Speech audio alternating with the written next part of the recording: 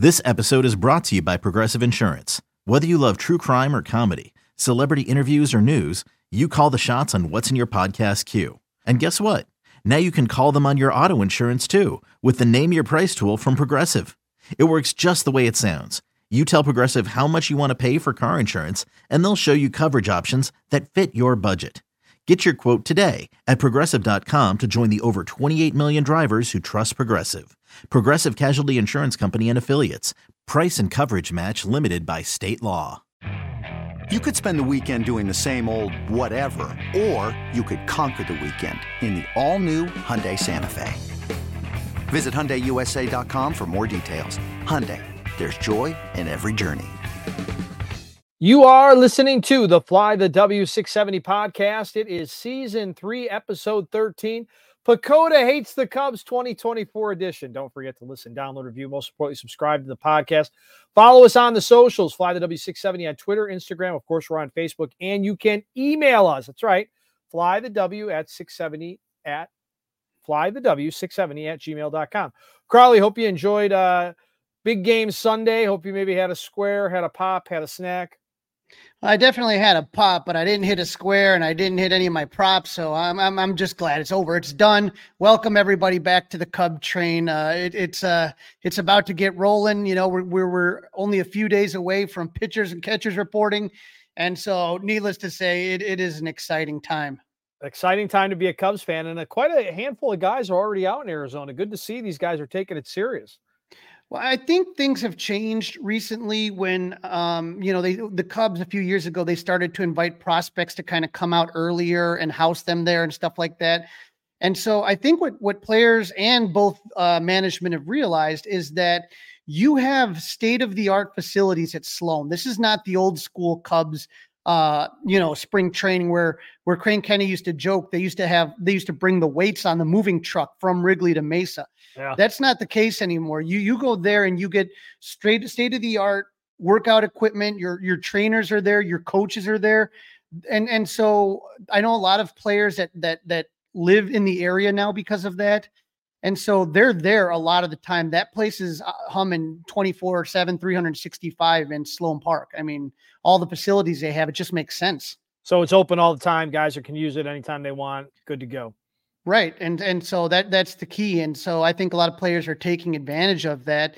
Like you said, looking at our friends, Rich Biesterfeld and John Antonoff, they're on Twitter and they've been just sending pictures. And I'm more surprised at who's not there. Do you get what I'm saying? It's like, right. There's more people there than not there right now. Right. More people at home that haven't shown up yet than actually there at camp. Yeah. It's pretty interesting. I mean, that's good. That's such a good tone, right? And I'm sure Craig Counsell and Jed, and they've set that tone. So that's good. Right. And you know what? It's fun to be out there. It's beautiful. I can't wait till I'm out there. And for those of you who are not familiar with spring training, Dustin, the camp is divided into two, right? So you have what's called major league and minor league camp. And so the Cubs 40-man roster and any non-roster invitees are divided from the minor leaguers. Now, if you're following this on 670, The Score, the YouTube page, if you go to Mesa and you're looking at spring training, it's divided up. And the way that it's divided up is field 1 and field 2 is for the big league squads. And you can go along the first base side of field 1 and you can watch the minor leaguers hit, but it's a little bit more isolated where they do their warm-ups and stretches and where they kind of do some of the drills. The major league camp is a little bit different. Whereas, so if you're looking up here, that would be, you have Sloan Park and then there's like a walkway and the walkway leads to the performance facility where the workouts is. Field 1 is where you can see a lot of the players that you all know and love, Dansby Swanson, Nico Horner. They'll hit on field 1, and then they also have field 2. But field 2 is very hard to get to and very hard to see, and where they warm up is kind of off limits. You can't really see that there. It's very difficult if you don't have access. And so that's the major league, the 40-man roster and the non-roster invitees. All the rest of the minor league camp goes into the backfields is what it's called. It looks like a 4-leaf clover, and there's 4 baseball fields, and home plate is almost touching on each of them. And there's an area, kind of a circular area surrounding with benches, and anyone can just you can go down there and sit there. And if you want to see some of the young guys, if you want to see Cade Horton, or if you want to, you want to see some of the younger players, you can easily go to these backfields. That's where I meet a lot of these guys for years and years. So it's two different camps that are kind of going on at the same time. So if you get out to spring training, it's a lot of fun. And so the backfields is, like I said, 4-leaf clover. They're going to work on different hitting, pitching, or fielding drills.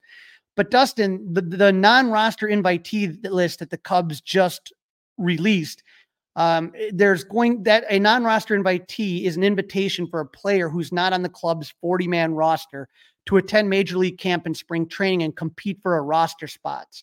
So clubs can sometimes extend their non-roster invitees to the upper level minor leaguers. So there's going to be some guys whose names you recognize. You're like, oh, they're already with the Cubs. There's going to be other guys that were signed to minor league contracts with the opportunity to do spring training with the big club and try to turn some heads and get some eyeballs, right? And so the Cubs this week released that, and this last week, and it includes 19 players, Dustin, that have a chance to break with the club. And for some of these guys, Dustin, it's they realize the importance of it because it may be their last opportunity, Right. Yeah. I mean, none of these, the guys keep getting older. The young guys coming up keep getting bigger, taller, faster, right? So you got to take every opportunity you can. And it's probably another reason why these guys get out there as fast as they do. And I think the Cubs are looking for somebody that, just might have a little bit of magic left in them, that something left in the tank that, people remember Miles Michaelis. He went to Japan and he came back with the Cardinals. And that's what they're looking for, is to try to find somebody. One guy that's trying to still make it, Carl Edwards Jr. There's 11 pitchers invited to this camp. Carl Edwards Jr. is one of them, the string being slinger. We talked about how he was on the mound in the 10th inning of Game 7, got 2 outs. Dustin, CJ came to the Cubs from the Texas Rangers in 2013 when the Cubs traded Matt Garza. Remember that? Yeah. Remember that stupid goatee? I don't know. I remember the nuns wearing it, right? It was a giveaway and the nuns were wearing the Matt Garza, right? Yeah. They had the little soul patch, whatever that was. Uh-huh. And so CJ came along with Justin Grimm, Neil Ramirez, and Mike Alt, who was your opening day third baseman 2015. He made it ahead of Chris Bryant, for those of you who remember that far back. But, when you think about Carl, he was traded to the Padres in 2019. He played for Seattle in 2020, the Braves and the Blue Jays in 2021. In the last 2 seasons, he's been with the Nationals, and he was looking really good, but injuries cut short his 2023 season, and now he's back with the Cubs. So this is a type of guy that you're going to kind of take a look at and say, okay, maybe Carl has something left in the tank, Yeah. And why not, right? Why not? Right. Now, Dustin, I'm sure you remember this story. Ethan Roberts got an invitation, non-roster invitee to the big league camp. Remember that spring training moment after he came out of the game? I'd say it was against the White Sox. And then manager David Ross told him he made the roster, and they caught him on marquee. He just kind of started crying. He was so overwhelmed, and he looked so good in April, but he was put on the IL in early May with right shoulder inflammation, which would require Tommy John surgery in June. So he's been rehabbing from that surgery for about a year and a half now. He was non-tendered by the Cubs this last November. So he was off the 40-man roster, but he did re-sign with the Cubs in December. He's on track to pitch in 2024. So it's going to be interesting to see what Ethan Roberts has. Yeah, another good name. You can't ever have enough good pitching, right, Crowley? I mean, there's just not enough. You can never have too many. And right now, the Cubs have plenty of guys that might be the closer, but who knows? You never know where these guys might come out of nowhere and end up being, a high leverage guy because they know it's their last time around. Now, one of the Cubs players that came from the Cubs system, and he was a guy that I told everyone to look out for last year, and it just didn't come together, but I still truly believe in this kid, Cam Sanders. He was the Cubs 12th round pick in 2018. He's a son of former Cubs Scott Sanders. He pitched his first full season in Iowa last year after climbing the minor league ladder. Dustin, he's got an electric arm with high velocity fastball and a wipeout slider. It just has to come down to decreasing the walks. And that walks are going to kill you out of the bullpen in the major leagues. You can't do it. And so, Dustin, this is kind of the tale of Cam Sanders. Last season, he appeared in 51 games. He had 97 strikeouts in 51 games, but he also had 69 walks. Yeah, we can't do that. No, You cannot give away. You can't give away those free bases. It's blazing hot outside. You get in your car to turn on the AC to get cold air pumping, but it blows hot air out. This issue is commonly caused by low refrigerant due to leaks in the AC system. You want an easy, all-in-one solution that will restore the cold air in no time. AC Pro Recharge Kits make restoring cold air easy for even those with zero DIY experience in less than 10 minutes. Save time and money versus going to a shop by picking up an AC Pro Recharge Kit today. Be a pro with AC Pro. So, it'd be interesting to see what he has, but if he can put it together, I mean, this is a guy that I'm just always kind of had my eye on. So I'm hoping that this is the year that it all kind of comes together. Dustin, we talked about a couple of these guys, Richard Lovelady and Thomas Pannone are a couple of guys that have bounced around. They're lefties. And I think that's what the Cubs really are looking at right now is some of these lefties to help fill out the bullpen. But they also, if you remember, one of the first signings they made this season was Edwin Escobar. He was once a top prospect for the Rangers. He had a couple of cups of coffee with the Red Sox in 2014 and the Diamondbacks in 2016. And then in 2017, he heads to Japan, where he's been pitching ever since. And so they saw him when they were scouting Yamamoto and Imanaga and all of these things, all these different players. And they saw Escobar over there. And so they decided to give it a shot here. Dustin, how about this? When Edwin Escobar was in Japan, do you know who he was teammates with? Shota Imanaga. Okay. All with right. the Yokohama Bay Star. So maybe, I don't know, Edwin, maybe he speaks some Japanese. He's been there for 7 years, but at least they have to be familiar with each other. So that's another familiar face. Right. That's another familiar face. That's really cool. Yeah, I like that. Now, one guy that I think Cub fans may have forgotten is Brad Week. Week got the invite, and ironically, we were talking about Carl Edwards. The Cubs traded Carl Edwards to the Padres and got Week in return from San Diego. He was a weapon out of the bullpen for the Cubs in 2021. He allowed 0 runs over 17 innings and struck out 28 across 15 relief appearances, but he's missed the last few seasons with Tommy John surgery. So again, a guy like Brad Week, if he can do what he did before, he's going to maybe give somebody he's going to challenge for a job there, right? Right. And plus it's no investment on the Cubs part, right? I mean, there's not a ton of money in this. They're not. No. So just two people looking to see if they can get a little baseball love connection, if you will. Right. And they're healthy. And sometimes that can be just all the difference in the world. Dustin, they've asked 3 infielders to come. One of them does cost you a lot of money. David Bodie. Will we ever forget Bodie's ultimate slam on Sunday Night Baseball for the Nationals? Never. I was there. The stadium might still be bouncing, right? Yeah, I was there. It was unbelievable. He made his debut at the Cubs in 2018. He hit that ultimate slam in 2019. But Dustin, he played 127 games in 2019, but then he spent time between Chicago and Iowa in 2021. And that's where he spent most of 2022 and 23. He signed a 5-year, $15 million deal in 2020 with the Cubs, but there's a club option in 2025. So if the Cubs want, they can buy him out at the cost of $1 million. If they keep him, they owe him $7 million. So you can figure that this is Bodie's last hurrah with the Cubs here. Yeah. Where would he fit in? Right. I mean, third base, I guess, but they seem like they got a log jam, a kind of sort of third baseman.